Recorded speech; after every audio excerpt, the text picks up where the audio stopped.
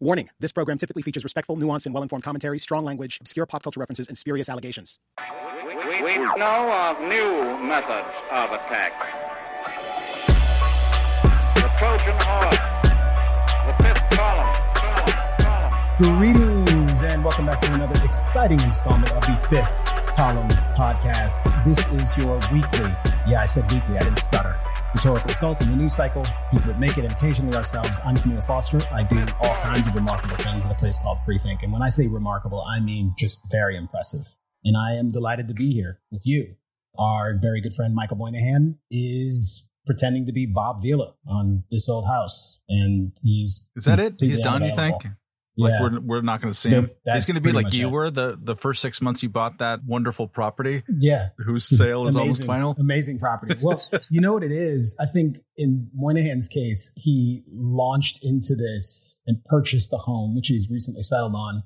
And he knew what he was buying. He knew that it was going to be a project. And I was quite surprised that I had a sort of major renovation project on my hands. So he's probably in better shape. And of course, the person I'm talking to, Matt Welch, editor-at-large of Reason Magazine, very good friend. He is, in fact, here, back from his vacation. I think he's been working this week and doing other things. You may have heard him on that other podcast that he does, which shall not be named, even though it's quite good. It is quite good, and I listen, and you probably ought to listen too. And while Michael Moynihan isn't here, we do have a guest with us.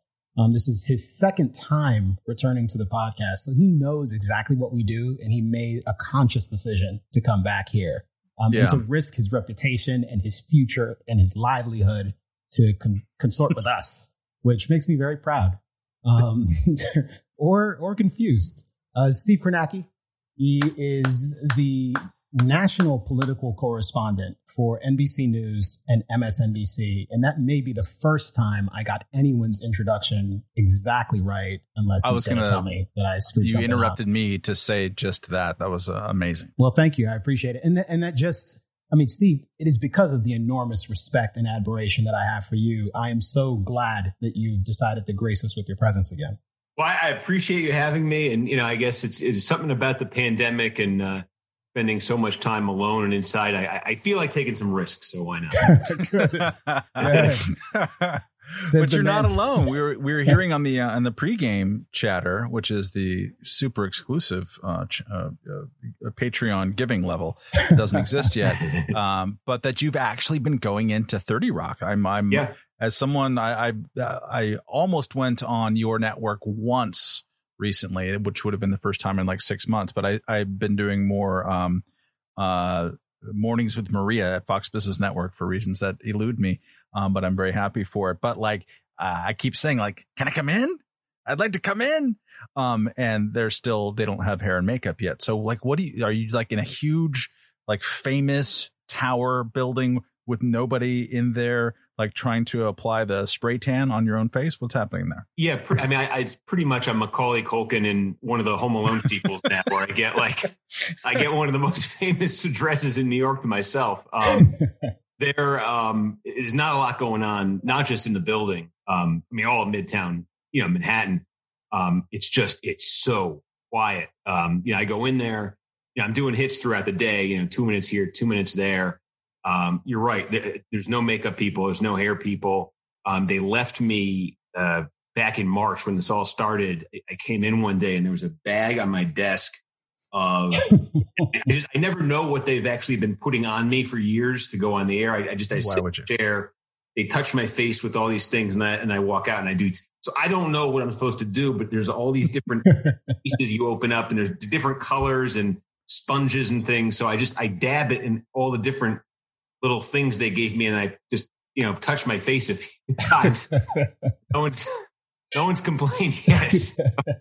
And the hair I'm completely on my own on. I had we all did, right? I had 4.5 months there, I think, at the start of this thing before you could even in New York City get a haircut. Yeah. By the end, it was just, it was something else. But I'm not alone in that. So I think, everybody's been very understanding of, these situations. And to be clear, do you fro up? What happens in month 4 with the Kornacki cut? Yeah, the problem was it was like when I turned around at the board and I do the all the board things, I definitely had a mullet by the end. It was because I did a pretty good job kind of hiding in the front, and then I would turn around and I was like, oh, no. It's like Richard Marx is up there. Yeah.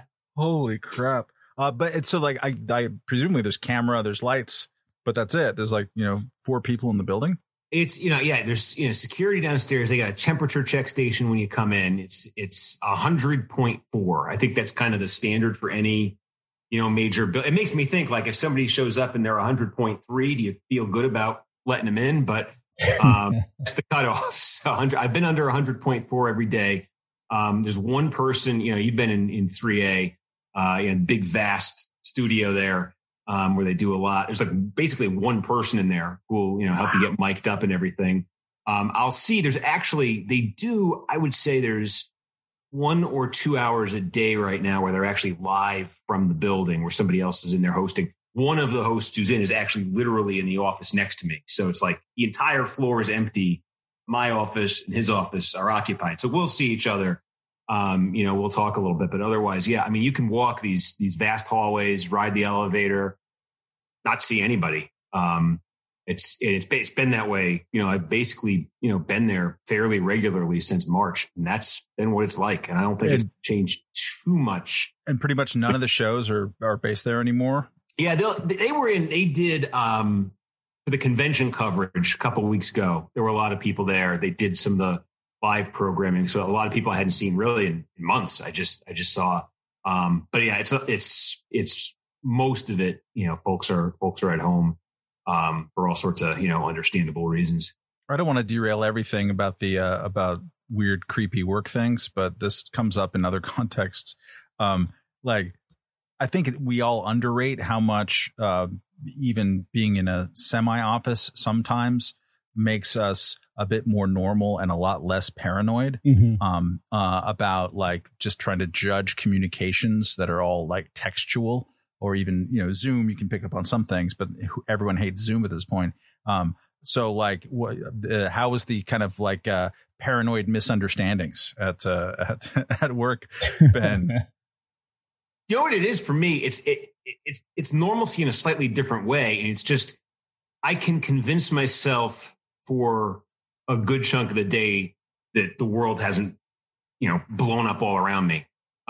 Because I'm in the office, I'm sitting in my office, and especially if the door is shut and I'm not looking out at a vast empty space, it kind of feels, normal. I got up, I showered, I got changed, I went in, I'm sitting in my office, all that, social media stuff or email traffic, it's there, but it would be there anyway. I would get it anyway. And there's kind of a rhythm. It puts me in kind of the rhythm of a day, that I would normally have, and then it's like, okay, now it's lunchtime and I go down to the concourse downstairs where there's usually 1,000 people in empty hallways. And I'm like, oh yeah, there's nothing open for 2 blocks. I've got to, so it's a really jarring thing when that happens. But I've thought about it because at the beginning I was like, do I ask them to get like a home camera set up, or do I ask them, I realize I'm probably, dead. Like, go to the bottom of that list, then go 2 rungs lower. That's probably the position I would have been in to actually get a home studio set up. But I was like, I didn't want to ask them because I was like, look, if I can get back in there, it's going to feel psychologically, it's just going to feel a lot more normal. And that's, I feel like it's probably made a huge difference for me the last 6 months. That's interesting. Until kind of getting through it, not feeling I'm stuck in the apartment. Yeah. It was one of the interesting things about the initial stages of the pandemic to see all of these well-established major network cable news programs and news programs in general, even, the Good Morning Americas of the world, suddenly reduced to the status of like YouTubers, like where they have no kind of serious remote setup whatsoever. They've got shit lighting. And effectively, like most of these YouTube kids during that period of time were producing stuff that looked way better than most of the major networks, whether or not the stuff that they were doing was actually better in any sort of substantive way, which in some cases and in some networks, maybe is a close call whether or not they could even come close to the quality of some YouTubers. But it is interesting to see sort of things return to normal.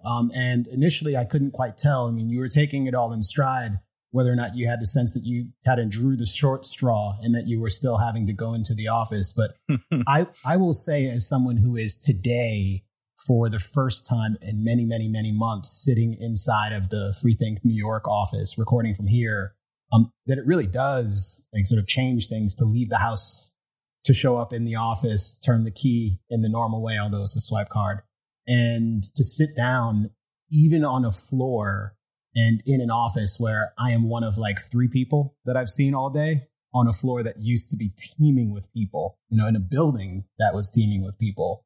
And it's both bizarre and a little bit reassuring to have that sort of normalcy and routine and rhythm return to you. That's a WeWork facility, isn't it? So basically, Don't you own it now? Well, yeah, no. I mean, WeWork hasn't completely gone out of business yet, but I mean, it's devastating.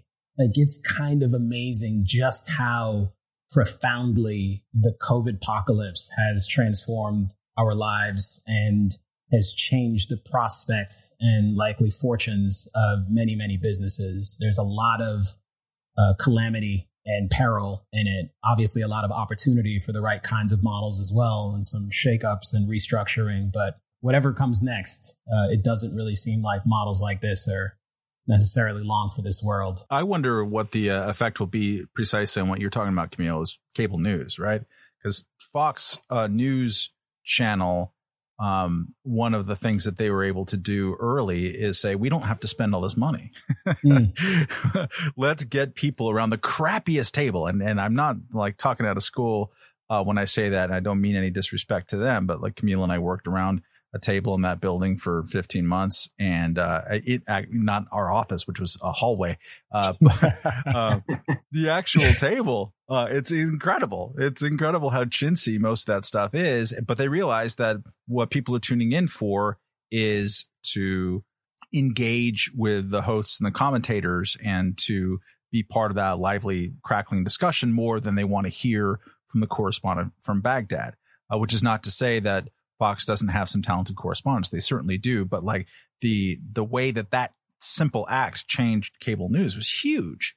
I mean, CNN has never really figured out how to respond to that. Like, they responded to it by kind of aping it in many senses. Like, instead of like 4 panelists, let's get 13 around, all talking about and engaging and stuff. And that's totally different. And I'm a little bit older than you guys, but it's totally different than the CNN when it first came up, which was really reporting heavy. And even the anchor stuff or the headline news stuff had a lot of foreign correspondentry, but that changed the economics. So I wonder what any of this does. Like, I wonder, and I'm wondering out loud, not asking it as a question for Steve, but like if the production value difference has made a difference in ratings. Like, I'm sure there's some shows that have like said, screw it. We're going to like go back in the studio. We're going to get hair and makeup. Let's do it. So it at least looks like it's 2019 and they're up against their normal competition. Are they rating any better? I don't know. And if they're not, then maybe a lot of people are thinking about what happens afterwards. Like, you can be more flexible about who you get on or whatever. Mm-hmm. I think there's so many different ways in which like the pandemic has scrambled everything up. So it shook up the snow globe of possibilities. And this is really low on the totem pole of things that anyone cares about. But like, it's going to affect everything, and that's one of the things that I think it'll affect. Yeah. Well, we can jump into it a little bit here, because Steve, one of the things we'd really, really, really like to talk to you about, obviously, is the upcoming election, the polls. What sense you can make out of all of this, and what, if anything, is moving the needles. So perhaps we could do a bit of a TikTok, move through the calendar, talk about some of the big things that have happened over the course of the last 6 or 7 months, and get your perspective on what seems to matter. And as we enter into the tail end of this most remarkable presidential election year, remarkable perhaps because it is the most consequential one of our lives, as has been promised or said over and over again, and is always said about every damn election, or just because it's happening in the midst of a global pandemic and a massive social something another. I think a lot of people keep calling it racial reckoning. It makes me uncomfortable. I would call it a woke apocalypse, but I don't want to get anyone in trouble. So where to begin with this TikTok? Do we begin a little? One way I would suggest is like we have experienced in our lives all this calamity. Certainly people have died. The economy's tanked. The government has a higher deficit this year than they've ever spent money before in a year. Like stuff is nuts. Mm-hmm. And you look at the history of the polls and it's just like, oh, crazy thing happened. What is that, Steve? Why doesn't anything blip, or am I reading it wrong? No, I feel that 90% plus of the population made up its mind about Donald Trump sometime in 2015 or 2016 and hasn't changed its mind. But that, let's say 10%, maybe less, 6%, 8%, whatever it may be, that has changed its mind or could change its mind. It's close enough that, it could matter. And that could swing the election either to one of those scenarios where Trump, again, pulls a rabbit out of the hat a little bit like he did in 2016 again, or it shifts the other way and it moves into, Biden blowout territory. I mean, I think that's the kind of the range we're looking at here, from very, very narrow Trump victory to big, broad Biden victory. I think it's somewhere, in there right now. And the way I look at it with what you're describing, I mean, it's true. Trump's approval rating, his average approval rating, and you get those daily readouts now, Real Clear Politics, 538, all these sites, have a running daily average. Never broken 50%. You used to talk about presidents getting that honeymoon in the first couple of weeks, first couple of months. Even Jimmy Carter, got over 60%. Trump never broke 50. Mm-hmm. His honeymoon was, I think, in the Real Clear average. This is like, first week of February 2017, 46.7% was the peak. Then he had 2 weeks or so, a week or two in April of this year when he started the daily COVID briefings, Fauci, and he's kind of getting a little bit on message for about a week or two there. That was the high watermark of his presidency from a public opinion standpoint, and it brought him to an approval rating of about 48.5%, and it brought him in the national polling with Biden to a gap of 4.2%. That's the best he's done. But the flip side of it is the worst he's done is significantly better than some of the other, than really the two one-term presidents of the modern era. George H.W. Bush fell as low as 29% approval rating in his reelection year. Holy cow. 44.3% right now. Bush fell as low as 29%. Jimmy Carter was down at about 31 or 32% in the fall of 1980, as he faced the voters. So Trump's significantly higher than the two presidents who got drummed out of office. What he is he's about 4 points lower, 3 or 4 points lower than the two presidents who narrowly won re-election. That's George W. Bush, 2004, Barack Obama, 2012. Both of them were about at this point and on election day, we're at about a 48, 49% approval rating. And they won, it was a narrow, 2, 3, 4 point victory. I think it was 3.5 was the margin for Obama. And it was about 3.5 for Bush in 2004. Narrow re-elections. So Trump is not, if you just look at the raw numbers, his approval rating is about 4 points off something that would put him in the range of Obama 12 and George W. Bush 04. Mm-hmm. And if you bumped him up, 3-4 points in the horse race against Biden, and you brought Biden down 3-4 points, you'd have a dogfight. So he's only a few points up. So there's like two ways of looking at it. It's like he just needs a little bit of movement, and this is a real race. But in the context of a presidency where his approval rating has never broken 50%, where it only got to 49%, for a matter of days as a pandemic was taking hold, the Trump getting those 4 points, may be the equivalent of somebody else, of a previous president getting 20 points. He's yet to prove, as small as the number sounds, he's yet to prove himself capable of getting it and sustaining it. But if he finds a way to get it just for the last week of the campaign, after 3 years, and after 3 3/4 years of failing to get it, if he can get it for the last week, the last couple of days of the campaign, would be in the same position he was in 2016. It's interesting to think about it potentially coming down to the last couple of weeks, especially because we know now that North Carolina is voting and has been voting for about a week. And there's perhaps I was reading a story anyways in the Post that suggested that there might be some reasons to think that, you know, a lot of this early mail-in voting or just mail-in voting broadly, which seems like likely to play a much bigger role in this campaign cycle than in others, may in fact be going okay, which is a thing that lots of people are concerned about, but there are plenty of other states to go. But it's interesting to think that it could come down to, you know, the last couple of weeks when folks are already voting. And I imagine a lot more people will be taking advantage of the opportunity to vote early as well. But it's also interesting to think about the fact that a lot of people just do not trust the polls. And they don't trust the polls because the narrative is that the polls completely failed to tell us what was likely to happen the last go round. And that if anyone is going to outperform the polls, it's probably Donald Trump, because people, for whatever reason, aren't telling pollsters the right things, or pollsters aren't asking the right questions, or perhaps the polls just don't work anymore. What's your take on that? Is it likely that we'll see another sort of sneaky Trump victory that doesn't seem to register in the polls? Because I talked to a number of people, and they seem to think that, you know, Trump has got this in the bag. How do you know if you can actually trust the polling this time around? Well, I mean, the short answer is you don't know. But I would hasten to add, you know, the errors can cut both ways. I mean, they wouldn't be errors if they were predictable. And, you know, it is possible we get to the end of this campaign and we find out that the thing we were underestimating all along was the intensity of the public desire to get Trump out. I mean, that we may end up learning, you know, lessons that cut more that way. But I think the possibility you're describing, I think there is good reason for, not for people to be confident that's going to happen, but to be on guard for it, I would say, just in terms of taking that into account when you look at the polling now. I look at it at two levels. Number one is if you look back at 2016, the final national polling average, I believe, was Clinton by 3.2. And she basically won the popular vote by 2.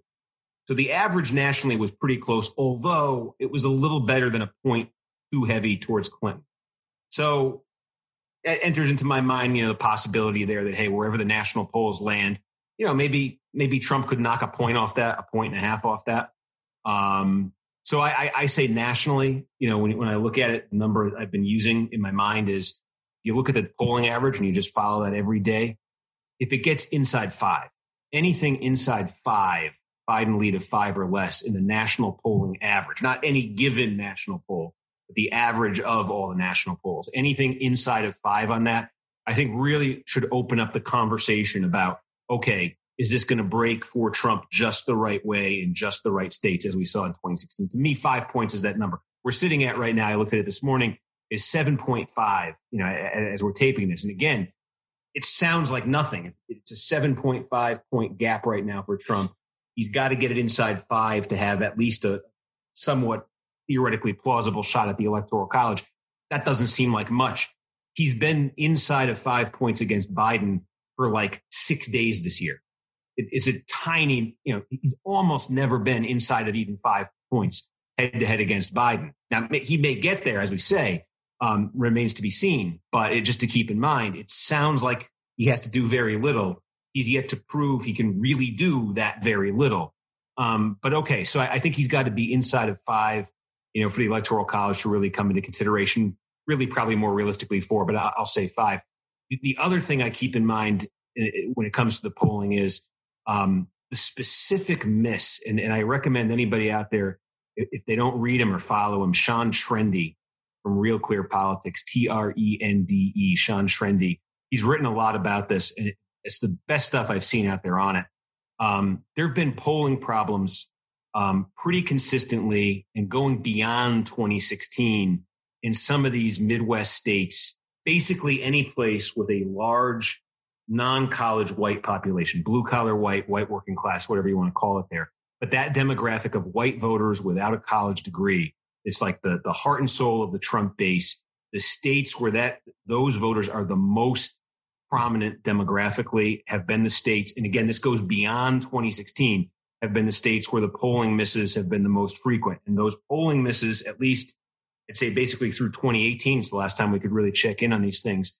You still saw polling misses in those states away from the polling miss was biased toward the Democrats. Polling was too friendly to the Democrats than what the actual result was on election day. Mm-hmm. Now, there are all sorts of theories for why that is.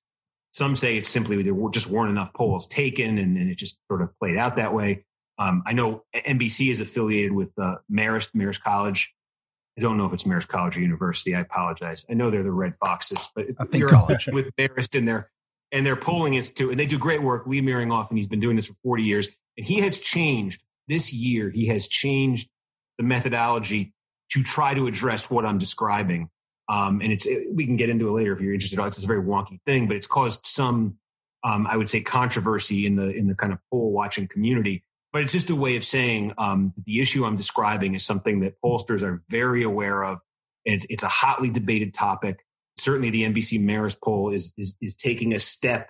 When I listen to Lee, it makes sense to me, but to try to address that. But it's on my mind that I don't know anyone. It's not Marist specific. I don't know if anyone really has a handle on exactly what's going on with that white working class demographic in polling, and that looms large because Trump's hopes hinge on it.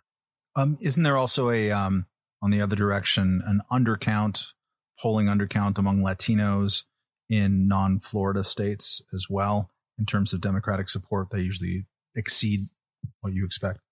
Right. And that's when I say, it's like we're always kind of fighting the last war, right? And I think that polling too, we're all obsessed with who are the Trump voters we're missing and the possibility that the error goes in the other way and we end up talking about what we missed on the Democratic side. That's an example of something we can miss. It's an example of not, there's a question mark here too about what non-white turnout, black turnout. What can we expect when it comes to black turnout relative to 2016?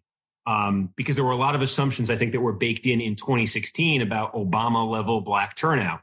And that was baked into a lot of the polling that you saw in 2016 and the expectations. And then that did not materialize. And in some states like Wisconsin, it really didn't materialize. Has that changed? Does the presence, all sorts of things, does the presence of Kamala Harris on the ticket change that? Or is the fact that she's number 2, not number 1? There's question marks there as well. And I think it's one of those things where is possible, we wake up, the day after the election and it's like, whoa, black turnout was much higher than we expected. Latino turnout, much higher than we expected. Or then you can take a twist on that. You talk to the Trump people who tell you, okay, Latino turnout much higher than expected, but Trump gets a much higher share of the male Latino vote than expected. Or, so there's all these, some possible twists on it. The thing I'm sure of is it will all look like it should have been obvious the day after the election, but we don't necessarily see it now.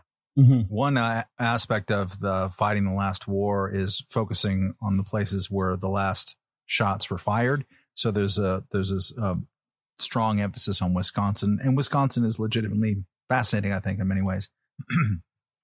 Speaking of which, of all the places, if there's going to be any kind of third party or libertarian impact on the race, and there won't be much, I would predict. But it's Wisconsin and Minnesota. That's the places where Joe Jorgensen is polling above 3%. That's basically only there. But the map changes, right? Like the conditions in the ground change, and we could be facing, it's completely plausible, as weird as it sounds, that you could have Biden win the presidency while Minnesota votes for the Republican for the first time since God knows when, 1976 or 72. It's been a long streak for Minnesota.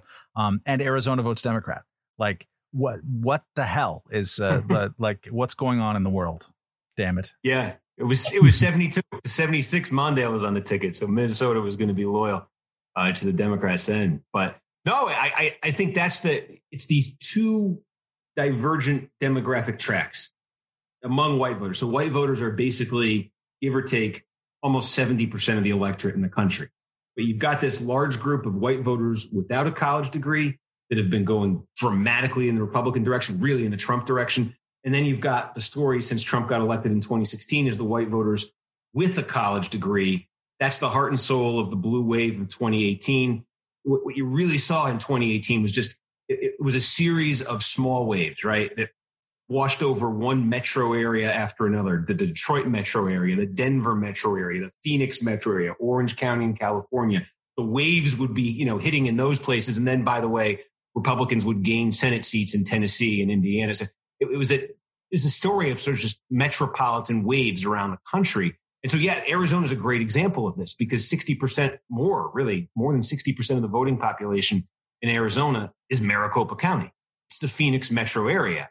And I think Democrats may have made more strides in Arizona than any state in the country from 2016 to 2020. It certainly showed up in the 2018 midterms. It's showing up in the polling so far. Our NBC Marist poll, I think, had Biden ahead by 5 in Arizona. The Senate polling, every Senate poll that comes out of Arizona has got Martha McSally, the appointed Republican incumbent, in trouble out there. And Democrats are particularly excited about the Senate candidate they have. But what is that? That's that college educated, sort of professional class white voter demographic that for decades in Arizona has voted for Republican candidates there. And that in the Trump era has just en masse just defected from the Trump Republican Party. And there's a tension there, I think, because to win a state like Wisconsin, or if he's going to pick off a Minnesota or Michigan or any of those sort of Midwest states, Trump's leaning into a message that I think very plausibly for every vote it saves for him in Wisconsin could cost him a vote in Arizona. And it could extend beyond Arizona. I mean, we have competitive polling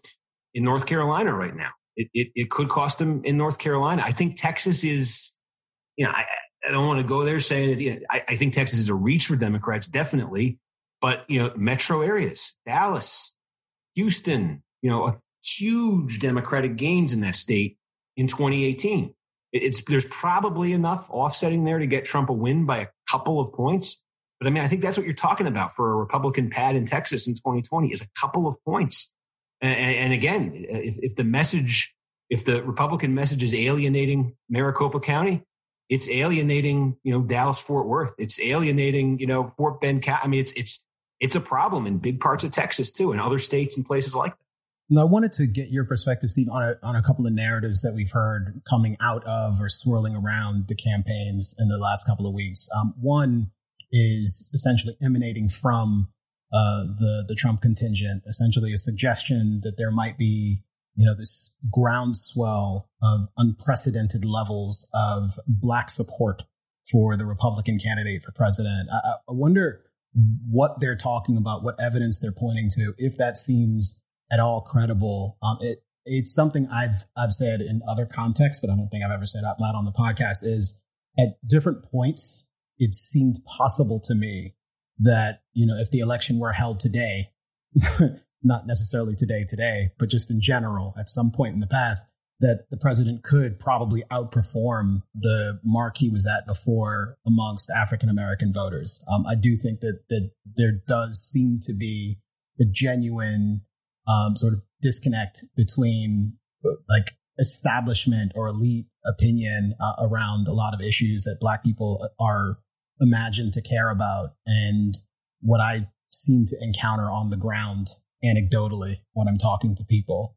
So that's one thing.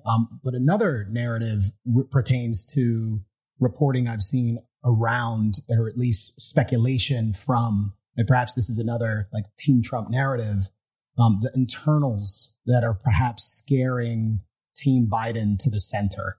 And that's one way to sort of talk about it. But specifically when it comes to the protest movements and some of the really intense instances of violent, sort of widespread protesting that have popped up in different places at different times. And the fact that Team Biden seemed to sort of scramble to try to push a particular message a lot more vocally about their opposition to the violence. And again, even scrambling the jets to get into Wisconsin because Trump was just there and seemed to do well.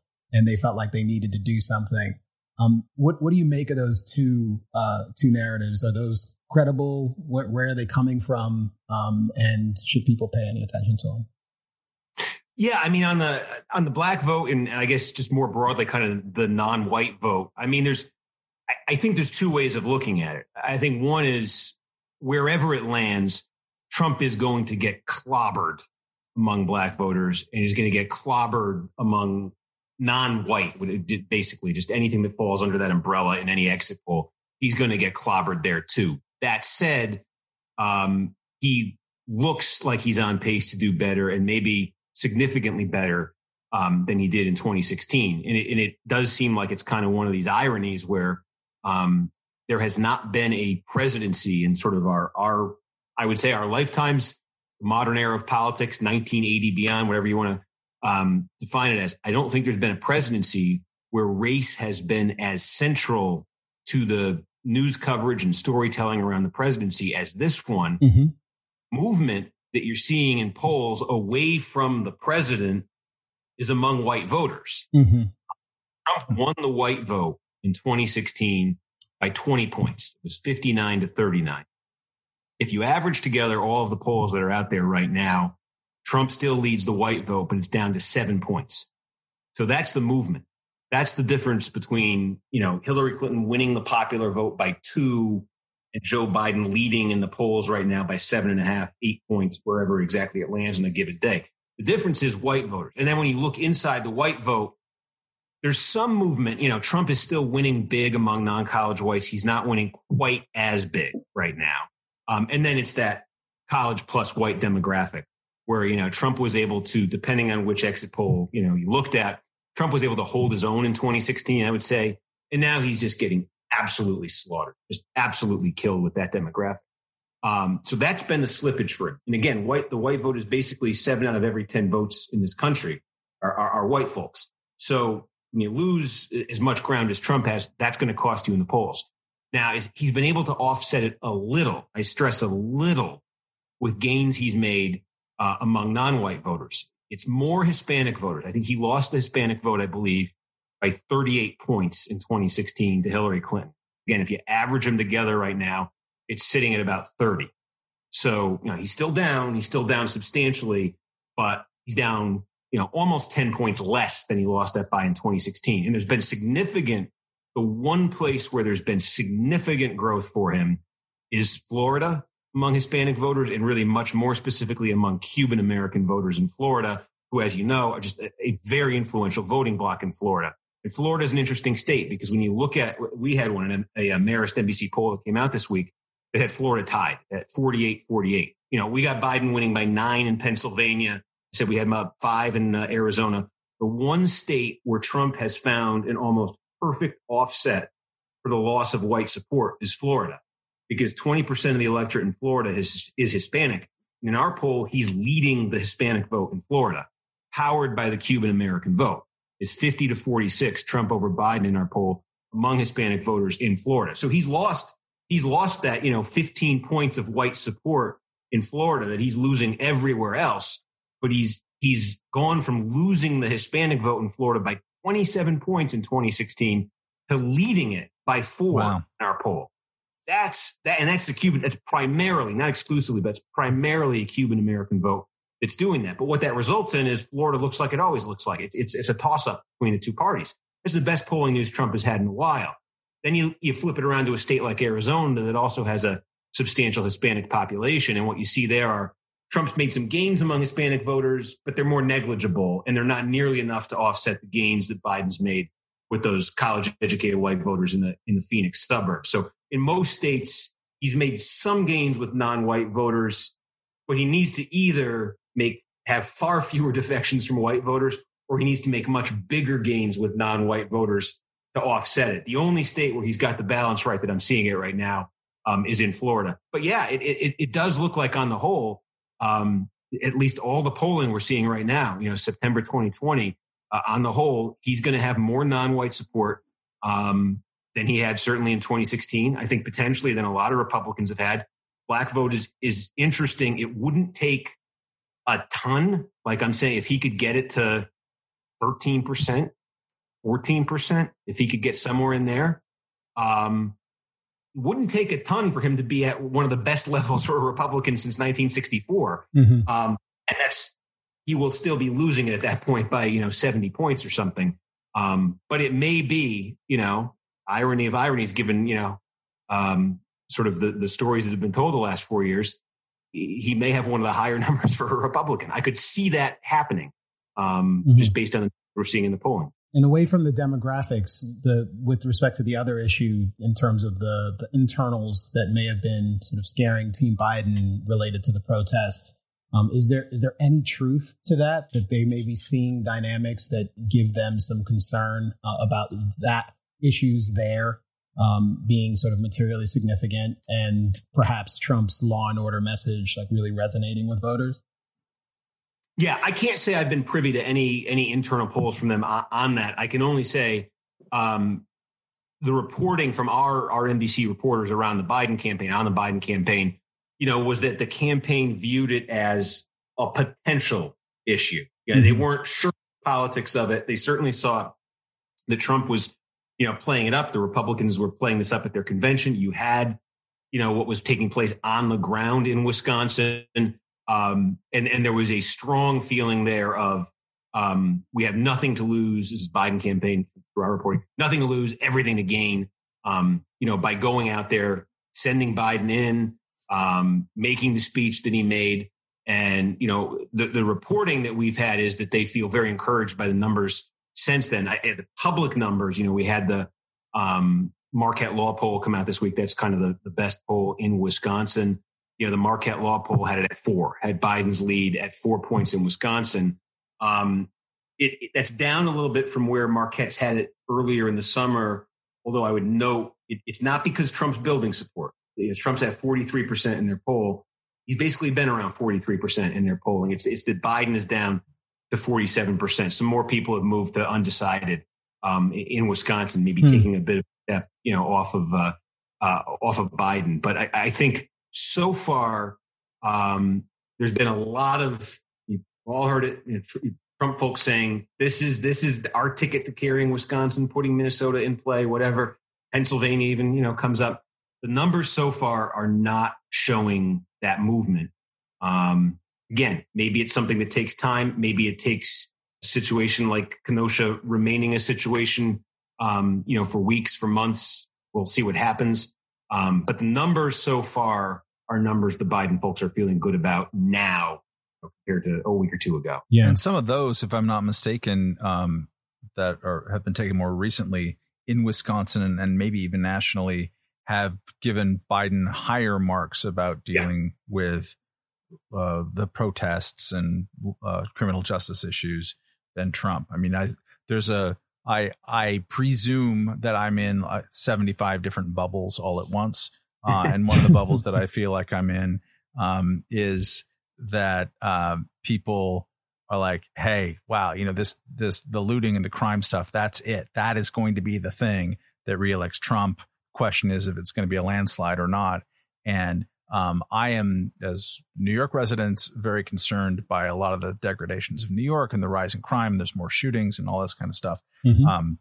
I say that as zero fan of certainly the New York Police Union, which should be sent on a very long boat ride to a place far away. But I think that at least it hasn't materialized in anything we can see polling wise. There isn't a landslide of people or a measurable amount of the electorate so far that are like, oh, crap. I don't want to elect President Antifa because the streets are on fire so far. But you're right to point out. I mean, I remember 4 years ago this week was when Gary Johnson had his Aleppo moment. And I made the mistake of writing for the next, 10 days, like, hey, still hasn't shown up in the polls, It eventually showed up in the polls. And it wasn't just that, of course, there's a bunch of other stuff too. But like stuff does take time to digest. All that said, I just haven't seen evidence yet that the bubble conclusion is true. Yeah. And the one thing is just that, and that when I said earlier, this kind of sits in my mind is the problem with polling the large white working class states. Marquette Law poll I mentioned, they were I thought in 2016, and I say this not meaning any knock on the Marquette Law poll because I love them, but 2016, they were polling Wisconsin more regularly than anybody else, and they are the gold standard in that state. And every 2 weeks or so, they're coming out with a new poll. And I knew if Trump's going to win, Wisconsin's going to be a part of that equation. So I'm just looking for the poll in 2016. okay, here's the 1 point race. Here's the tie. Wow, and it was consistently Trump by 6. Clinton by 6, Clinton by 5. It was never popping up. And they months and months, people. I went and looked at it recently, actually prompted by Camille, because Camille's like, Trump's going to win Wisconsin. You watch. Just privately. That's not really what I said. I'm just asking. Joshing back and forth. I don't make predictions. And so I'm like, I looking at the fundamentals, I was like, I don't think it's going to happen. But then I went back and looked at exactly that. And it's not just that the polling average was X. It's that if you go down on the Real Clear list, you just go months and months and months and months and months and months. And Trump didn't lead in a single damn poll. Not one, not even one. It's crazy. And the thing is, when I say pollsters trying to learn the lesson from 2016, they missed white working class voters and they've made all these changes. Marquette, one of the changes you'll hear about constantly is, they've learned it's called weighting by education. And it basically means being aware the white person you're talking to is either a college educated white person or non-college, and making sure you've got those two samples represented in your poll. Marquette was already doing that in 2016. So when I say I pause a little, and I don't want to overstate it, but I don't want to understate it. When I see, Biden's up 4 still in Wisconsin, not a story, still not, there is part of me that just, it can only be answered by having the election. It can only be answered by seeing what the results are. But there's part of me that just wonders, are we missing a white working class component here? And you'll only know when you have the election and they show up and vote. I mean, enthusiasm and turnout were a big part of the story in the previous couple of elections. What's the best barometer of where enthusiasm lies? If you tell me that there has been, sort of steady erosion of support among a certain section of voters, and among another section of voters that he's sort of slowly, gradually been making inroads there, like, what does that tell me? Does that suggest that these are people who are more likely to be sufficiently excited about him that they go up and show up anyways? Are the people who dislike him, do they hate him with a passion of 1,000 suns? Like, what gives us an indication of how much people care and whether or not that's actually enough to drive them to the polls or make them ensure that they get their ballot mailed back in? I think 2018 was a big clue. I mean, 115 million votes cast in a midterm election. That number, normally is 85 million or 90 million. Mm-hmm. I mean, it's almost, you had about 130 million in the presidential election, and it barely went down off that for a midterm. Mm-hmm. And the Democrats, there was more enthusiasm on the Democratic side overall, mm-hmm. but there was enthusiasm on the Republican side too. Again, to pick off Tennessee and the Republicans, it's not a huge deal for a Republican to win a Senate race in Tennessee or Missouri or Indiana, but it was the thing that made it a little different. There was enough Republican enthusiasm amidst this just profound Democratic enthusiasm that Republicans were able to oust Democratic incumbents in those states, which, I spoke to some energy on there. So I have no doubt. To me, it's when we talk about this college white demographic, again, it's a group that there was this famous line from Chuck Schumer, and I'm sure he's been haunted by it for 4 years.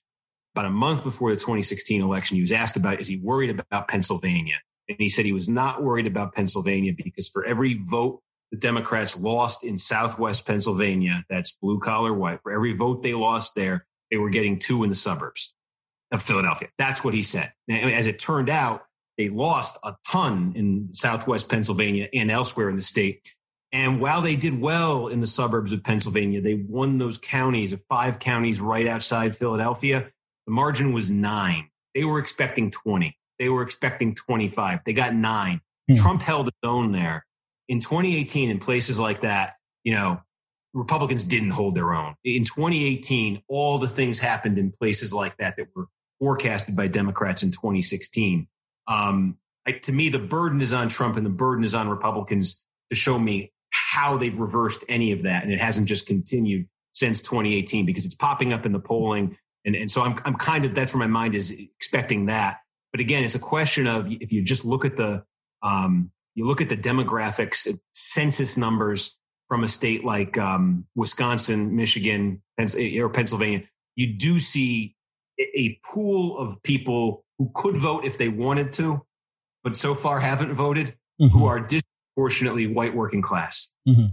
And is there just something about Trump, something about the atmosphere, where whatever, that Trump is able to squeeze even more out of that than he got in 2016? Because nobody thought he was going to win it by 40. He won that demographic by about 40 points nationally in 2016. Nobody thought it was going to be that high. And the turnout numbers were much higher in those parts of the state than people expected.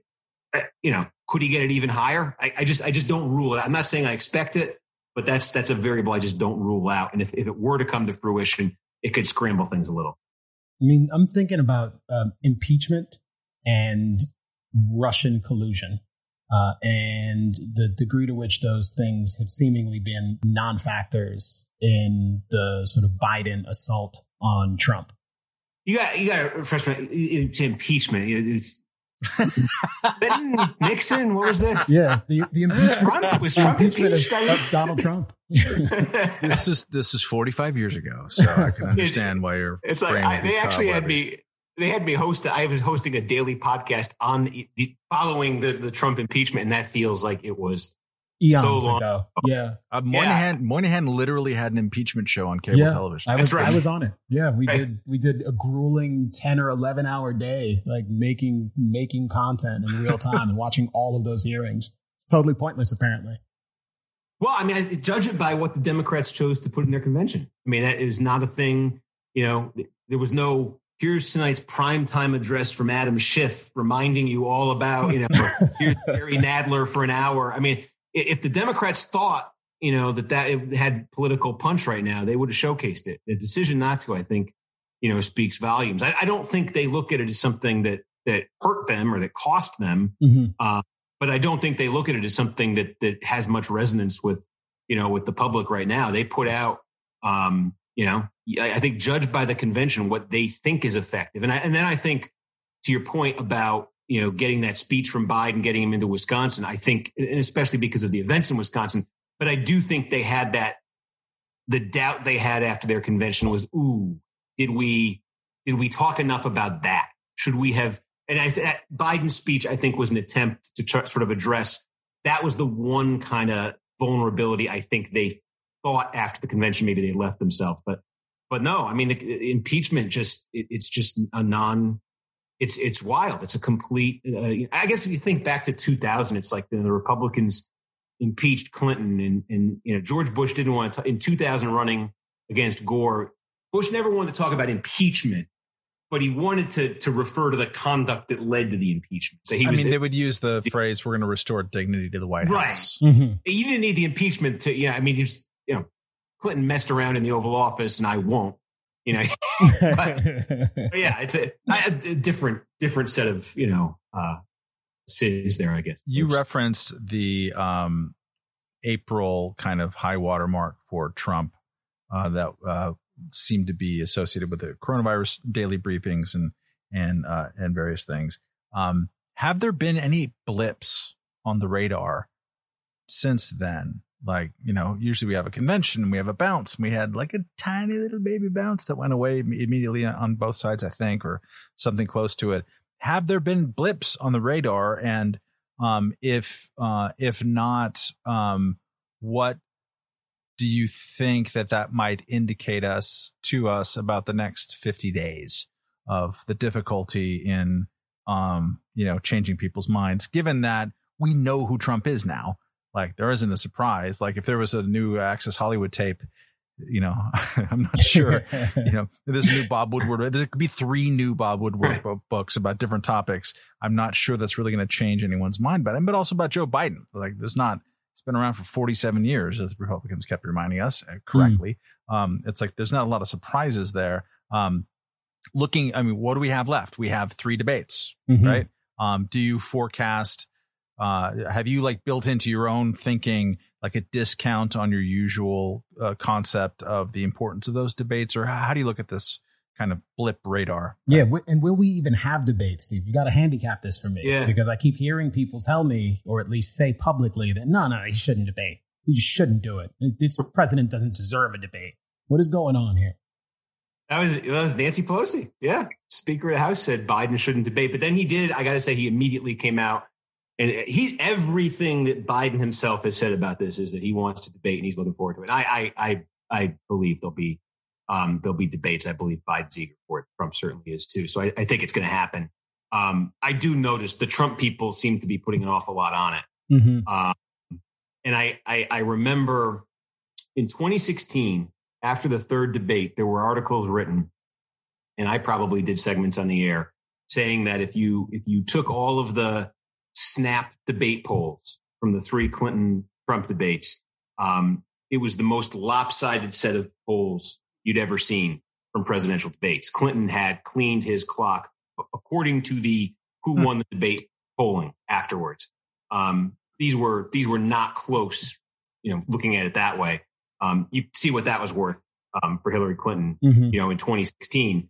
But that I say that only because I hear the Trump people talking and seeming to invest a lot of hope in these debates right now. And I say to myself, well, if there's a world where Donald Trump, or whatever set of circumstances, can beat Joe Biden in the debates to the degree that Hillary Clinton appeared to beat Donald Trump, meaning like, do they have the first debate and we get the poll the next day and 62% say Trump won it and 24% say Biden won it? Because I think that was the spread with Clinton and Trump in that final debate, or one of those debates. Those two numbers sit in my head for some reason.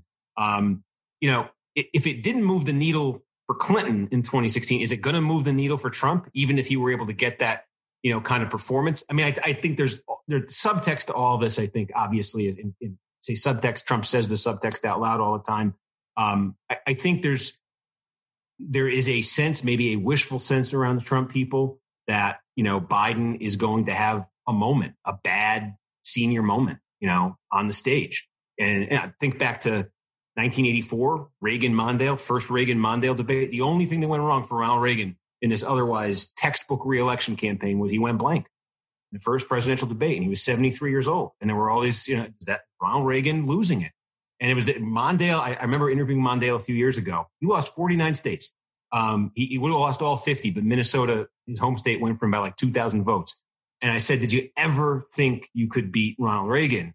And he said, I did for one night. And it was the night after the first debate, because he left the stage. No, he watched it. He saw what everybody saw. And he had the thought, this country won't reelect the president if it doesn't. So anyway, Reagan was able to clear that up. He had the next debate. He had that great line about not exploiting his opponent's youth and inexperience, and the rest is history. But I get the sense that the Trump people maybe think that's what's going to happen. And the one thing I say is like, the closest parallel we've seen so far to a Biden-Trump debate, just in terms of Biden having to be in a one-on-one setting for a sustained period. If you remember, just as COVID was setting in, there was a Sanders-Biden debate. I think it was on CNN, and it was just the two of them in an empty studio, 90 minutes, something like that. Sanders was not going hard at Biden, but, Biden had to, it wasn't one of those debates where he could just hide and every 30 minutes, say, quick thing. Right. It's the closest approximation. He was fine. I'm not saying he was dazzling. I'm not saying this was, but I think if you come into a debate ahead 7-8 points nationally and the verdict is you did fine, that's a win. And if your opponent and his folks around him are setting the bar as like, this guy can't last 90 minutes, this guy's going to go blank, and the verdict is fine, then it's a big win, huge win. So I wonder, I get why if the Trump folks are down, I get why they're pointing to the debates, but that's, I'm not quite sure what would need to happen for them to get what they're hoping for. I mean, if I'm looking for an analog to, a Trump-Biden matchup, it's probably more like those unguarded moments where he's being asked a question that's a bit more hostile from some layperson in the audience who's a little nastier than the average media person is going to be when they're accusatory and they suggest something nasty has happened between him and his son, something unseemly. And in those moments, like, Biden tends to respond in pretty sharp ways, which, I mean, maybe that's precisely what you want in a response to a Donald Trump kind of coming after you in a guttural way. But it's also, those tend to be the moments where he's sort of at least the best self in a lot of instances, which I don't know if that matters, against Donald Trump. We'll have to see, but it does seem like a relevant analog. You brought up earlier Obama's and George W. Bush's reelection.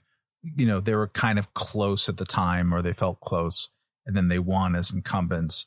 Are those the ones that you look to most for like historical analogy or stuff to pull from and think about when looking at Trump's reelection, or are there other ones?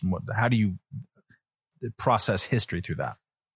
Yeah, I think, at 2004, there's two that I kind of look at. And every election is its own. Like I said, this one sort of, if you look at the six most recent incumbent presidents seeking reelection, it's three very neat categories of two each. It's Reagan and Clinton. They were coasting. They didn't have to sweat. It's Obama and W. They had the tough reelection races. And then it's Carter and Bush. And they were, by this point, doomed, more or less, and lost big. And Trump is somewhere between where Carter and Bush were and somewhere where Obama and W were. So it looks like it's going to be a new model. But what the two that stick in my head are the W one from 2004, because, you guys know this. I talk to people in their 20s who don't remember the 2004 election. And I try to tell them what George W. Bush represented to the left in 2004.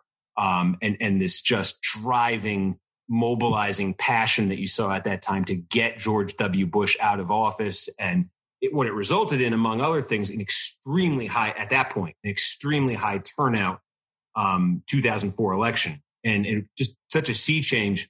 In 2000, I remember Bush running against Gore, and you saw these bumper stickers that said Gush and Boer. They were treated as just these interchangeable, empty, it doesn't matter. My God, everything's going great in the country. And by 2004, we're at war. We've had 9/11, and it was just high. And the bases, the culture war was really starting to rage. Gay marriage, the Bush campaign was doing. So it was just like, I look at that one as a bit of a model where, and it came down to Ohio. It came down to, Bush won the popular vote by about 3 points, but about 100,000 votes in Ohio. If he didn't get those, he loses. Electoral college votes to carry. So I think that those dynamics stick with me. But then I say, like, I spend so much time talking about it from the angle of, are we missing the Trump voters in the Midwest? Are we missing the white working class in the scenario where Trump can eke something out like W? And occasionally I have the thought of, are we missing it the other way? Are we missing 1980? That's the one I think of. And then I say Carter, I have to remind myself that Carter ended up losing 44 states. But it didn't look like it was going to be 44 till it happened. It was really the last week of that campaign when the floodgates opened. Carter had the terrible approval rating, but I always have to remember, Reagan was seen as, too extreme, too trigger happy, too much of a Cold Warrior, all of these things. And in that last week, there was such a desire to just be done with Carter. It all went Reagan's way in the end. Now, Biden's not winning 44 states. He's not getting anything close to that. But does this result in 2020's version of this is the best a Democrat could possibly do? Meaning sweeps the Midwest states, gets Arizona, gets Florida, gets North Carolina. I toy with that in my mind, too, that like, if we miss it, the polls move 3 points more favorable to Trump. He can pull out the Electoral College again. But if they move 3 points the other way, 2 points, 1.5 the other way from where they are right now, I mean, you're looking at the biggest Democratic win in decades. Yeah, I want to pull you away from the horse race a little bit and kind of take advantage of your deep understanding of, U.S. history and elections and politics broadly, and get your appraisal of just kind of the current moment we find ourselves in, because the country has some pretty profound challenges, obviously, not just in the immediate sense with the pandemic it's fighting and the already manifested economic challenges, but it's very likely we'll have more severe economic challenges coming down the road here for various reasons. And obviously there's a great deal of sort of social upheaval. There's even like a revolutionary fervor, the likes of which, I haven't seen in my own lifetime in American politics, like actual political violence. I wonder what periods you look at historically when you're looking for points of reference and the degree to which, you feel like obviously we're in uncharted territory, but how uncharted is that territory? And to the extent you have particular concerns about the future, like how worried are you about the country? I talked to some people and they believe the country is in not just the fragile state, but like, near a real breaking point. And, even the possibility that, a lot of people who imagine a Biden win is the best thing right now, imagine that he can kind of bring the country together. But I know people who are sufficiently pessimistic that they don't think that is likely to be the case either. How are you thinking about all of this? What's your appraisal of things? Yeah, I mean, I wish I had a jolt of optimism here for you. I struggle to see how it changes in a dramatic. I mean, look, there's COVID itself. I think I guess the optimism is I think a year from now, God willing, we're on the other side of it and we're moving forward with that. So that alone would be a huge positive.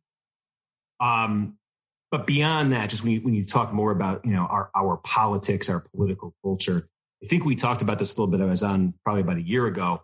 And it was the question I always got. I wrote this book on the 90s that was really, it culminates in the red-blue map. The 2000 election was the first time we really got this red-blue map defined. And it's changed a little bit, but we've been in this red-blue war, for a generation now. And the question I always got when I was out doing the book events for that was, well, okay, how do we change it?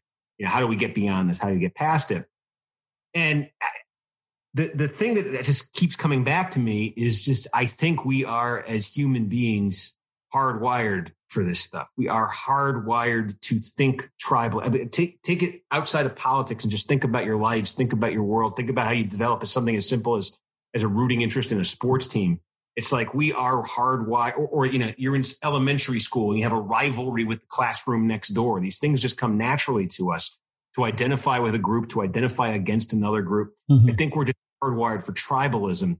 And what concerns me and what makes this, to me, I think a little bit different than anything we've seen in our history before is the evolution of media and technology.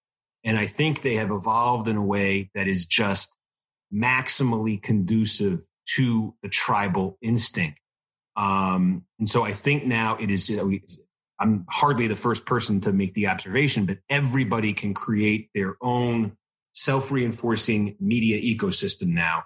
And it's not just the media just you turn on your phone and instantly within 5 seconds of turning on your phone, you can be on Facebook or you can be on Twitter or you can be on your text thread with 20 like-minded family and friends. And you have learned who in the last hour you weren't on your phone, you're supposed to hate now, you didn't know about an hour ago. Yeah. And I see that what I'm describing, I feel like I see it everywhere. I see it in big, obvious ways. I see it in subtle ways. And I don't know the way around that because it's just, if we're hardwired for it, it's so hard to resist, right? I mean, everybody, you could say it logically, and I think we all get drawn into it in different ways. And there are so many incentives. Once that's kind of been figured out, there are just so many incentives for everyone to kind of go with it. And so I don't know. Tell me how to get around that, and I have your answer. Maybe a follow-up would be, we're living in a pretty remarkable journalism self-appraisal moment in the wake of George Floyd. We had Wesley Lowery on the program here talking about his idea about kind of moral objectivity, replacing the traditional ideas about journalistic objectivity. Do you think that elite newspapers, for example, to keep it out of cable news for the moment, which is kind of a different beast anyways, but and also it's easier for you to talk about and for us to talk about, but is the way that the media has responded to the Trump era specifically, but also to this particular challenge, which I think is kind of evident to everybody. Everyone acknowledges that what you say is true, I think. I don't really know very many people who don't, on some level, understand that Twitter or social media is making people kind of monstrous. It's making them mob up, that the pull to the tribe is so strong constantly, and it's not improving people's manners. And not also improving the political discussion or like the policy discussion, let alone. I mean, remember policy? That was fun when we used to talk about that stuff. So everyone recognizes this on some level. And, you know, there was a moment after the 2016 election where a lot of journalistic outlets were like, you know, hey, maybe we should rethink how we cover certain communities or how we just approach politics. In a broad sense, do you think they've leaned in the right direction? And specifically in the last couple of months, or do you think they're kind of like, you know, when you were, what's the whole thing? Like you're in a skid in your car and like you turn into the skid and somehow you're going to magically right yourself. Are they turning into the skid now? Because it kind of feels like that to me. So it's a bit of a leading question, but what's your assessment of that? Yeah. I mean, you know, look, and again, I guess gear my comment here. This is broadly aimed. And you know, cause I'm in the media and I feel like I should start by saying just, I see a lot of, and I mean this genuinely. I see a lot of not just good, but exceptionally good reporting out there. Mm-hmm. That is beneficial, that is useful, that is done the way it should be done. And I think benefits everybody who reads it and is healthy for our society. I see that work being done. I see a lot of that work being done. Forcefully agree. As someone who is often critical of the industry and even at publications that I'm very critical of, in recent weeks, I've seen phenomenal stuff. And it is. And I think sometimes the burden there shouldn't be, but is, unfortunately. I think the burden sometimes right now falls on the consumer to go out and seek that out. Mm-hmm. But I think if you do, you will be richly rewarded for it because it's there. My broad concern in general is that everything gets built around Trump. Almost when I say we're hardwired for tribalism, I think when you have a president like Donald Trump, we've just never had a president like him before, who is in the media's face every day. Certainly, it becomes there is at least a tendency there. I think that some might fall into where everything becomes a manifestation of that. I worry about that. I worry about seeing that, and I worry about the challenge, I think, of separating any given issue from Trump versus whoever. Coronavirus comes to mind. Like I will, I'm interested, I think, and I think a lot of people are, in questions about the coronavirus that are questions that occur to me when I look at some of the numbers on it. You know, it's like, it looks like people who get it and are hospitalized with it now are dying at lower rates than they were when they were getting it and being hospitalized with it in April. Much. Yeah. And to me, that is a totally non-politician related question. Mm-hmm. I don't think this is a phenomenon of like, well, because the blue state is doing this or the red state is doing. I think this is happening in red states and happening in blue states, and it's happening regardless of what party controls the government. I think it has nothing to do with that. And I think it's the kind of thing, there's just what I worry about, again, just kind of generally speaking, I worry about that kind of thing, whether it's on COVID or take an equivalent of that on some other vitally important topic. I worry about that kind of getting lost or being subsumed to just, all things Trump. There was an early period of the virus where you could sort of see the foreign policy coverage was like, okay, he likes the Brazilian guy, right? Okay, Brazil's messing up. So Trump fan, foreign leaders are having the worst of it. And it was not very scientifically done. And it very frustrating as a consumer. And I've expressed that here many times. I won't bore everyone with it again, but we're all self-interested to figure this stuff out. I have to fly to California tomorrow morning, right? That's going to affect my pod because of course we have pods now for our 5-year-olds, so like, how long do I quarantine? Can I get a rapid test? And to seek out that information, which does exist. And there are people working on it well, both within journalistic institutions and, very interestingly, outside of them as well, who are getting at it. But man, do you have to take a machete to the thicket. And it is frustrating because I'm so sick of that thicket. Like, I don't need to hear even, people like inject it straight into my veins when anyone talks about Bill de Blasio being an incompetent boob, because he is. And I want to hear it. I just do. It's good for my tribalism to hear it. But even then, like, that's not affecting your question. It's not affecting the variance in testing, positive testing rates in Madrid and New York City, to throw out one thing that I just happened to read a pretty good Twitter thread on today. That's the stuff. And so little of the conversation is about that ambient chatter. And I guess maybe to your point, Steve, it's like it does put the onus on all of us to go out there and do the extra work. But I wish, and I lament that I don't have that sense of trust when in institutions that I used to like, cut through it for me. Give me the Reader's Digest version of it. That reference will soon lack any kind of meaning to most people, probably not even to you guys. But and like, let me know what's going on here about the stuff that matters, which are those kind of variances and how this policy change or this absolutely non-policy related change is affecting the way that we should think about that. And I have less of that sense of trust at a time when I absolutely need answers to questions to make like kind of important decisions in the next, 10 days. It's not a question. No, but it's fun. I was looking this week. I think there were polling from, I want to say it was Gallup. But I was looking at numbers this week. It's trust in the media numbers. Obviously, it's not new that the numbers are low, but it's getting the picture just in terms of public trust is getting lower. Mm-hmm. And it comes from multiple directions. One side thinks it's too much of this way, and the other side thinks, oh no, it's too much of that way. People are, and then that gets into the whole question of, people are kind of choosing to create their own environments and then reacting to it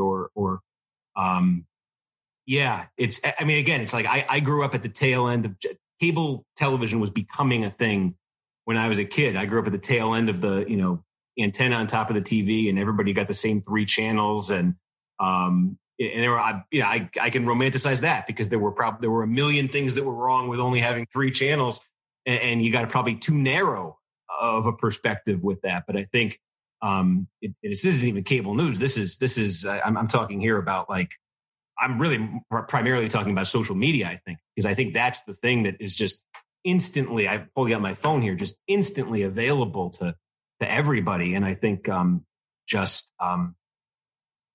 instantly kind of gives you, okay, that's the perspective I'm supposed to have. So my most important question is, you mentioned that your 20 family members that you're on a text string or a WhatsApp string. How many times a day does one member of your family ask you who's going to win the presidential election? Because I'm not Steve Kornacki, right? I'm not up at the big board. I don't know the name of that damn county, and I get these questions all the time. I'm like, dude, what? Why would you ever ask me? But like, you're one of the 5 to 10 people that one might ask. So do you get this 5 times a day or 50? I get it all the time, but it's also what you're saying is like, I mean, everybody is so, this is what I say, the turnout might be 150 million people this year, which is just off the charts. Everybody is into this. I was on one of these family Zoom calls a week or 2 ago. And, you're looking at the screen and there's like 8 boxes on the screen, aunts and uncles and cousins. And each one is taking 2 minutes, just taking turns being a pundit for 2 minutes. Oh, no. And I said to them, guys, I'm on Morning Joe again. It's like everybody's in a box. Everybody's, it's like, that's what our family call is, I wonder, I'm thinking about we talked a little bit about the culture and society broadly and tribalism, but I wonder about like the future of the parties. Like when you look at them, like where the intellectual or perhaps just the power centers are, because maybe they're not terribly intellectual power centers. but where they are. Like I look at, a potential Biden presidency, and I try to imagine what the party looks like 4 years later. And considering the degree to which the Biden campaign is largely less about ideology and more about, or at least not about his own, it's more about like what Donald Trump's ideology is, why it's bad, and why we need to get, back to something more normal, is essentially the prescription there. Like, I don't know what Bidenism is. And I don't know that there is a sort of natural political constituency within the Democratic Party that moves in that direction, that has sort of young acolytes who are there to sort of be the standard bearers of that. Even when I look at Harris, Harris is someone who many people have thought of as a moderate, but when she was running in the primaries, she was pretty strident with respect to a number of the social issues that are generally associated with a lot of the more progressive candidates. She, for a little while there, said she wanted to outlaw private insurance and have Medicare for all. She seems like someone who could essentially go any particular way. And the energy in the party really does seem to be with Bernie Sanders. And I don't know if there is another power center within the party. Is that the direction the Democratic Party is going in? And is there any sort of like ideological center within the conservative movement, or at least center within the conservative movement beyond just Trumpism, which so far as I can tell is still largely, and I don't mean this in a pejorative sense, I just mean this literally, like a cult of personality. Well, see, it's like when I was talking about a couple of minutes ago, the idea that it's everything just around Trump. That's not even media specific. That's the political parties too. And to me, that's, when you get to where are the Democrats going, where the Republicans going, to me, that's the biggest variable, because I could give you two versions in my mind I can give you, let's say Biden wins in November. How does the Biden presidency play out for Democrats? There's one version, which is kind of the conventional political version, where they encounter some trouble pretty quickly. They encounter trouble because the winning coalition is going to be what you're talking about. Sanders voters, young socialist, extremely liberal, all of that with higher income suburban professionals. Mm-hmm. What gives? And then there's that. And then there's the fact of a new president trying to navigate that. And then he becomes, what are we used to seeing? We're used to seeing a new president come in, and then 2 years later, party gets wiped out in the midterm election, just because the opposition party becomes the vehicle for every complaint that's out there about the new governing party. So we've been used to that for a generation now. And I could completely see that happening with the Democrats if Biden wins in 2022, and the Republicans just assuming the role of default, hey, you don't like these Democrats, vote for us party. But what about Trump? What if Trump loses? And I say it doesn't go away. I don't mean, this is not the scenario where he clings to the White House furniture and refuses to be. This is where he leaves the White House, on January 20th, 2021, but he doesn't leave Twitter, and he doesn't leave cable news, and he still holds rallies, and he still holds sway with Republican voters. And he's, by the way, saying to everybody who will listen, I might run for president again in 2024. And how can you not take that seriously? He's a former president of the United States, where basically Trump continues to loom large over our politics. And what would that do to the parties? Well, number one, to me, it raises the possibility that the Democrats could pull off the impossible and keep that coalition stitched together for another couple of years. Because if they're united now by being against Trump, and Trump is there just as present, in his post-presidency and threatening restoration, maybe they, and if the Biden people are smart, if the Biden White House is smart, they will frame their agenda around the threat of Trump, and Trump will prove them right, at least to their voters, every step of the way. So I that's the scenario where the Democrats kind of defy modern political history, and maybe 2022 is fine for them, and maybe 2024 is fine for them, because Trump won't go away. And then conversely, if you look at it from the Republican standpoint, right, like I'm saying, there's the normal scenario where the minute Trump is done and gone, they can be what they were in 2010, for instance. They can just be the party that's not this new Democratic governing party. But if Trump is out there, well, what do? Are they still scared of having Trump send bad, angry tweets out at them? If Trump is holding rallies, leading prospective Republican 2024 polls, how do they handle that? And are they still defined by Donald Trump? Does that affect their ability to go out and compete in a midterm election? I mean, I look at it this way. I think back to 2010, Republicans in the Tea Party midterm picked up 63 seats in the House of Representatives. I believe an essential ingredient in their doing that was that George W. Bush was disappeared. He left the White House in January 2009 and he disappeared. And Republicans could pretend he didn't exist anymore. But if George W. Bush had been on national television every day from January 2009 to Election Day 2010, I don't think the Republicans gained 63 seats. So I feel like, if Trump, every indication is Trump, I think he'd be likely to leave the White House. That's just me guessing. But I don't think he leaves our politics. And I think it sets up some possibilities there that would be, brand new. I think that's a really interesting observation. And thank you for it, because I have to work on a magazine piece about the post-Trump party, assuming that he loses. And I don't know where that is either, but you're right. Like, that opened up an ideological space, right? How could it have been suddenly friendly for, I wouldn't describe the Tea Party as libertarian, but for a movement that at least, half of it, engaged in certainly fiscally conservative stuff, but also some structurally kind of libertarian ideas, and produced the most, libertarian members of Congress that we've seen in a long time. People like Rand Paul and Justin Amash and whatnot. Well, because he exited, like he left, right? Like suddenly people who were routed, who were given the back of the hand for a long time, there was a possible, contest. And of course, there's a boomerang or a mirror effect of, if you perceive the existing powerful government doing X and your message is anti-X or minus X, then suddenly you see more plausible and interesting. Open question for me is like, it can't be that ideology this time around, because the laughter would be so severe among people, right? Like, it's if Republicans find themselves in the minority and they're like, you know what, President Biden is spending too much money. We really have to focus on the debt. And like, we're going to impose the debt ceiling again and all this kind of stuff. Like, people would laugh them off. And in fact, I think they have learned not to care about that. I mean, it's been a good 6 years since Republicans have cared, and many of them have taken part very specifically in their own self-humiliation or their own kind of reversal on these issues. People like Mick Mulvaney comes strongly to mind, and plenty of others as well.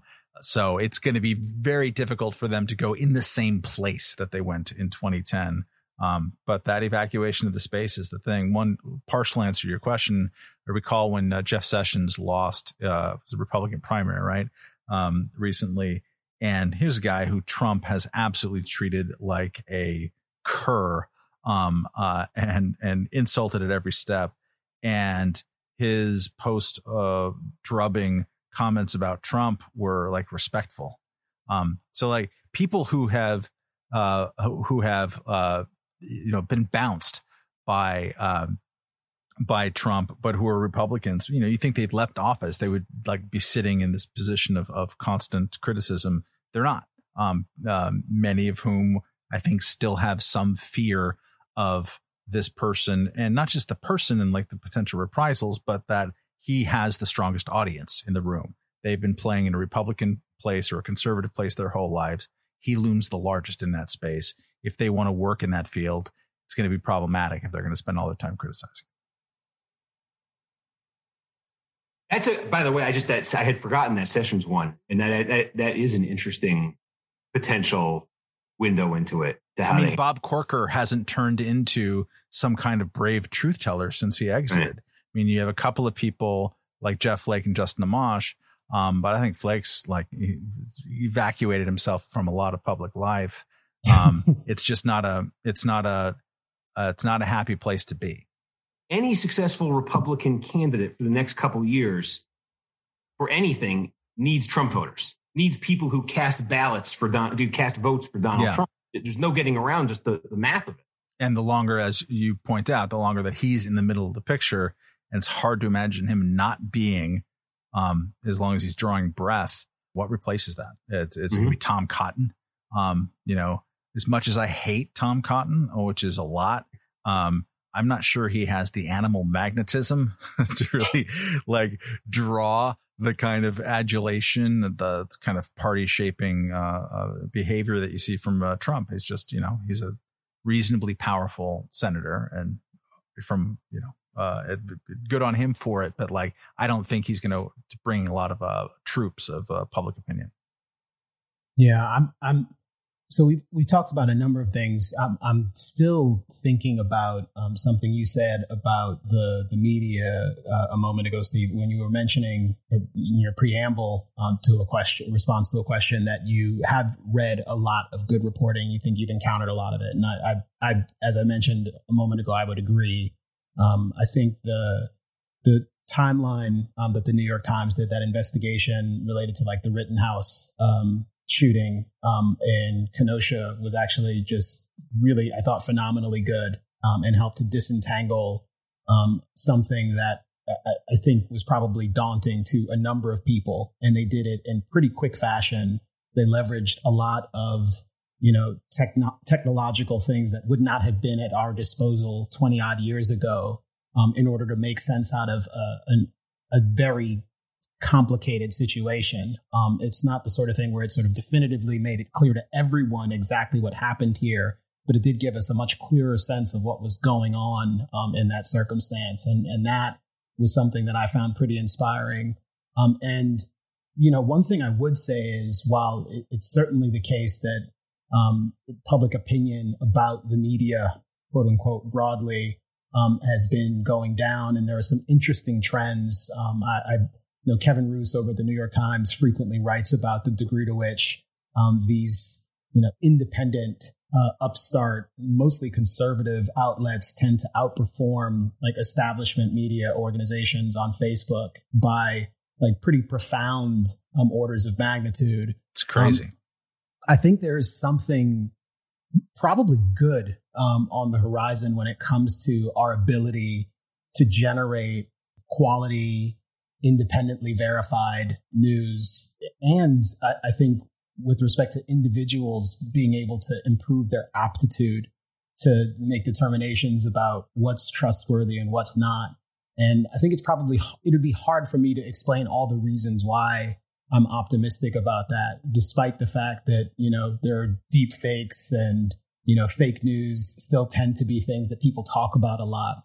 But I think I see like hints of some improvement there. And I think even when we talk about like the technological platforms, namely, Twitter and Facebook, that seem to play into our impulses towards tribalism.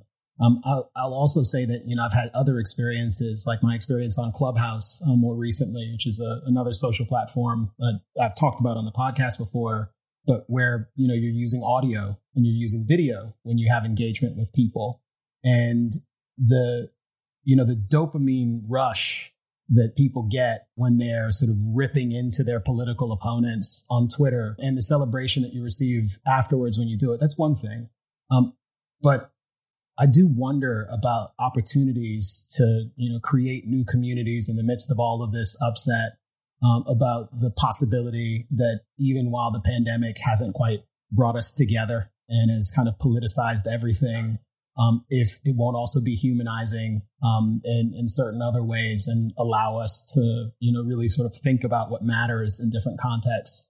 And if these other platforms, where we're not just shooting textual assaults at one another and anonymous strangers over the internet, but where we're engaging with each other. Sometimes you can hear my voice. You can understand that I'm being sincere when I say the thing that I'm saying. You can see that, you can see in my eyes that I share your concern. Something about me and my kids, or a kid. I only have one at the moment. I was going to say, Pretty sure it's just one. It's not a Freudian slip. Please tell me you don't use sarcasm in these places.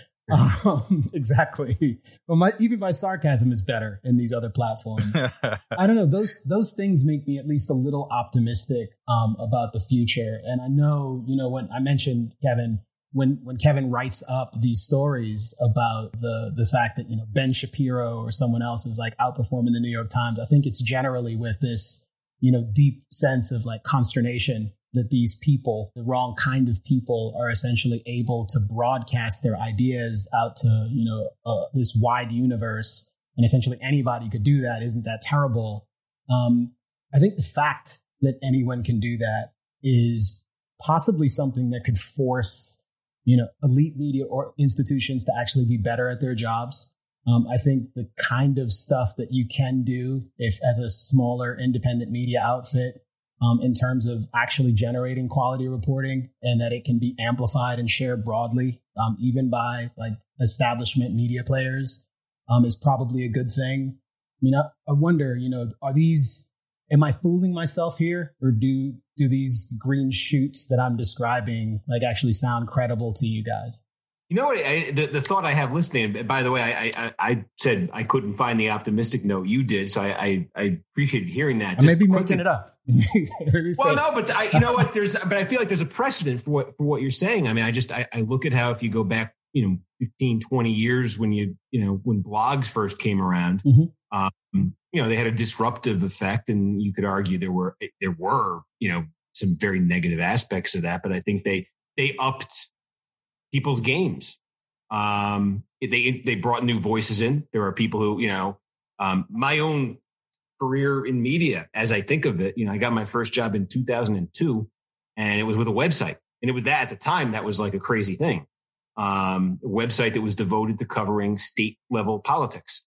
And we were able to make it, basically commercially viable in 2002. And I remember telling people I was going to write for a website, and it was, they didn't think I had a real job. Yeah. Yeah. Newspapers. And it was like, I started out as in New Jersey, and it's like, the dream in 2002, it quickly became clear to me for what I was doing covering New Jersey state politics. Like I was supposed to aspire to, like, if I did my job really well, in a year, the Star Ledger will hire me, or in a year, the Bergen Record will hire me. And I look at it now, 15, 20 years later, and I mean, the Star Ledger and the Bergen Record are barely hanging on. Yeah. The world is just zipped right. Everything is, but yeah, there were opportunities in that. And I in what you're saying there, I hear opportunities. What say you, Matt? I mean, I've been betting on this stuff one way or the other for 30 years, man. Like as soon as we could make a newspaper on a Macintosh and print it out, which is a big deal. When you don't have to have a typesetter, you can just sort of use a laser printer and get things done. We started making newspapers back in the old days. I was very happy, participant in those early blog days. I was a late comer to podcasting, but I think we've done okay for ourselves here. And actually there is a commonality, not to be too navel gazing with it, but the response that we would get from blogging in particularly after September 11th, and we're recording this literally on September 11th and haven't even mentioned it once, which is interesting. And I think kind of healthy maybe or something. I think it's just confirmation of what Paul Krugman said earlier today, which is that, 9/11, not really a big deal. The real terrorists are, the people in the White House who are allowing COVID to kill us, and also white supremacists. I'm going to defend. They were always the big problem in America. I'm going to defend the single tweet on that thread that I kept seeing, which is he said something like, we didn't really go all that crazy after that. Americans didn't really turn on their Muslim brothers and sisters, and there was a lot more understanding and stuff. The only thing wrong with that particular tweet was that we didn't really go crazy, because that doesn't encompass the wars that we fought and the crazy kind of Patriot Act type stuff that I find crazy. The ones that we're kind of still fighting. But the rest of that tweet is absolutely true and totally underappreciated. Gustav Niebuhr wrote a really good book that I reviewed, I think, for the Washington Post, the Wall Street Journal, about that. He was a religion reporter at the time, and he went to cover about all the terrible hate crimes that are obviously happening to every Muslim in the country.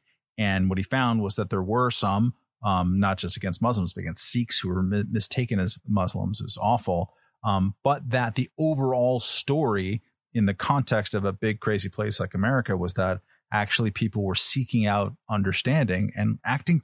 Americans as individuals were acting pretty well in a way that was going against people's expectations. So as someone, but like the response that we would get writing in those early kind of blog days reminds me of the response that we get from podcasting, which is unlike anything else ever in media. TV has its own thing, right? Because TV, you are a superstar in someone's living room. And if that's their world, then the response that you get is sort of like, it's much more awestruck. It can be more galvanizing, but it's really personal, the podcast and the blog thing. I love it so much I can't begin to tell you, not just because it's positive, but often when it's negative, but it's just human, you know, like it's a human contact to people. And I think one of the ongoing challenges of any kind of media that gets bigger than a little bit big is that it's hard to retain that sense of communication with an intimacy with an audience there. Some of that you can do through smoke and mirrors, or just like being a otherworldly communicator.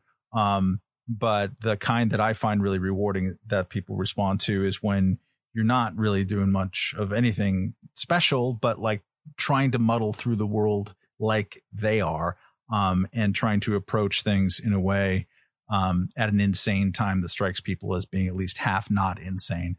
And I think that within that, there is wonderful market opportunity. To get back to your original question, Camille. Yes, there is. For me, the opportunity is not just to see how many silos can be built that are interesting and attract their own kind of electrical jolts, but like what happens if some of the silos can start confederating a little bit. So I'm hoping to see some of that activity as well. Yeah. And I would like to see among, the larger journalistic institutions to kind of react and adapt themselves better to that competition. And I think you do see that. I mean, New York Times podcasting, the ones that I don't hate, that's kind of a joke because of nice white parents, but no, they have done some really remarkable work out there. And there's a lot of brain power at these institutions, and that can be leveraged and made into something new. But it's really hard if you're successful at a thing and you make money at it or build prestige at a thing and you have more than 100 employees, boy, that's tough to be nimble going forward. It's just the forces of conservatism, not political, in institutions like that are so overwhelming. I mean, working at the LA Times opinion section, which is sort of a small little chunk of a big newspaper, and trying to change anything there was just such an incredible slog. At some point you can like control your own little work and hope you can move things in the right direction. But I think media is meant to be, and media revolutions are meant to be done from the bottom up and then create new things. Yeah. Steve, any parting thoughts for us? Here's one for you. Just my hopeful note that I could end it on. There's a lot of attention out there. I think right now I think there's a lot of the media on the verge of screwing up election night, the results of the presidential race. And I would, my two thoughts on that are just quickly. Number one, I would think I want people to know, just given what I do, that is something on my mind, on the mind of everybody that I'm talking to. And it's something we're taking very seriously. And I think we're going to be prepared for. And number two, I think there are, for all the possibilities for how this could be a weeks, long venture trying to figure out what happened on election night. There are a couple scenarios out there as I start to look at this where there's potentially at least more clarity on election night than a lot of the expectation right now. So, talking about the media, and it's one thing I think there's always a potential for something to go wrong. We're trying to be on guard for it, but I see a lot of chatter out there that we're all kind of just oblivious to this, and I would want to point out to people. I really feel it's something we're preparing for. Okay. Well, that's good, because that's actually, I mean, to the extent I have concerns, that's certainly high on the list. I think a lot of uncertainty about the results of the election that is sustained for weeks and months would be pretty disconcerting. We'll see what happens. Steve, I am enormously grateful for you spending some time with us, giving us some clarity, chatting some poll stuff with us and beyond. And hopefully we'll have an opportunity to do it again soon. Look forward to it. Thank you for having me on. I always enjoy this. All right, bro. Thank you for helping me write my story. I look forward to reading it. Yeah, me too. All right. Bye. Bye. We know of new methods of attack. The Trojan horse, the fifth column.